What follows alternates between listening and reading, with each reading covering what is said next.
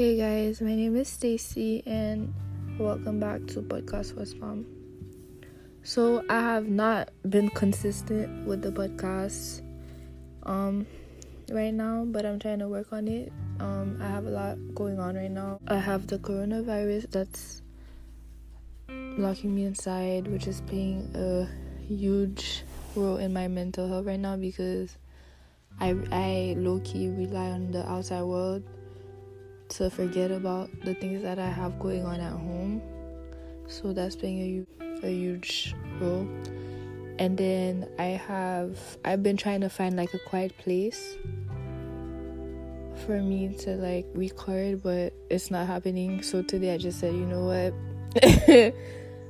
The background noises are about to like be heard because everyone's is at the house. So there's really no quiet place that I can find in the house. And another reason is school. My school is switching to online because of the virus. My teachers are all over the place, so I've just been trying to maintain like my sanity before I can come and talk to you guys and organize myself for you guys. So today I want to talk about how to deal with people that are toxic for you, or how to like remove yourself from toxic situations, whether it's someone that you really like that's toxic, your relationships, your parents, your best friends, someone that you really care about and that's just really toxic for you, but you don't know how to remove yourself from that situation. So, I'm here to help you and to like give you a few tips that I've learned throughout the past 7 months that I've been dealing with toxic people. So like I said on the last episode, my self-worth was really down there, and because of like the role models that I was missing in my life. But now I'm better, which is great.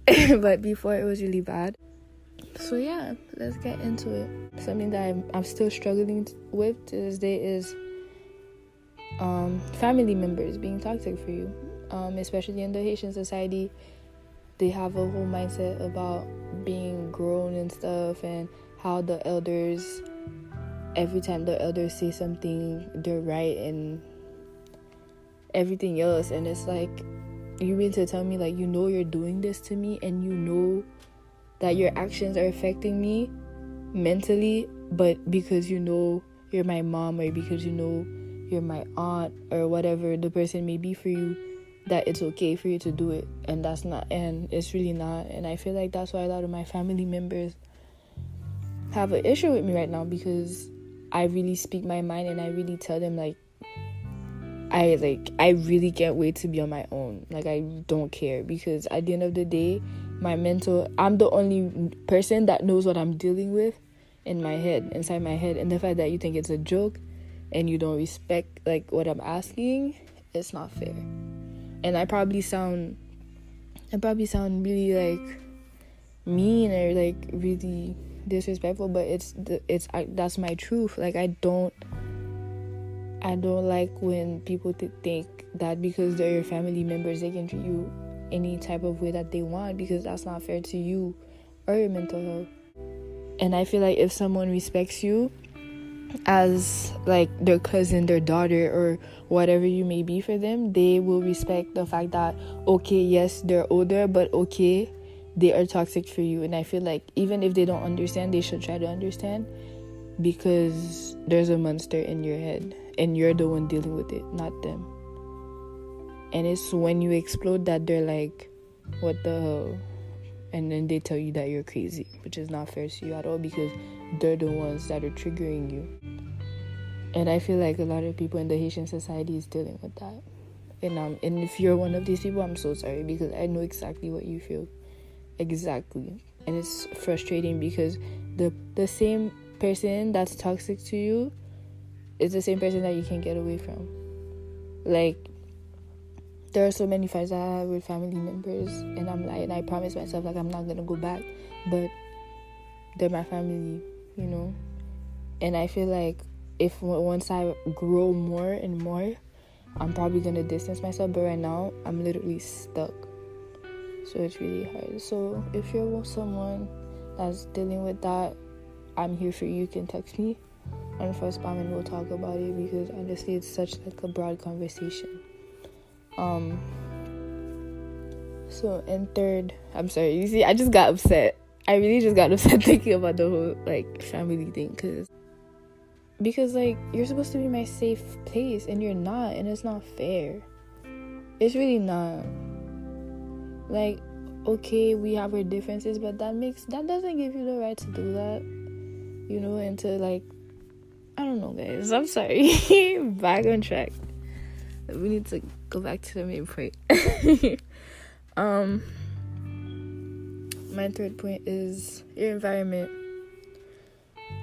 Changing your environment is so important to your mental health, and especially if it's a toxic environment.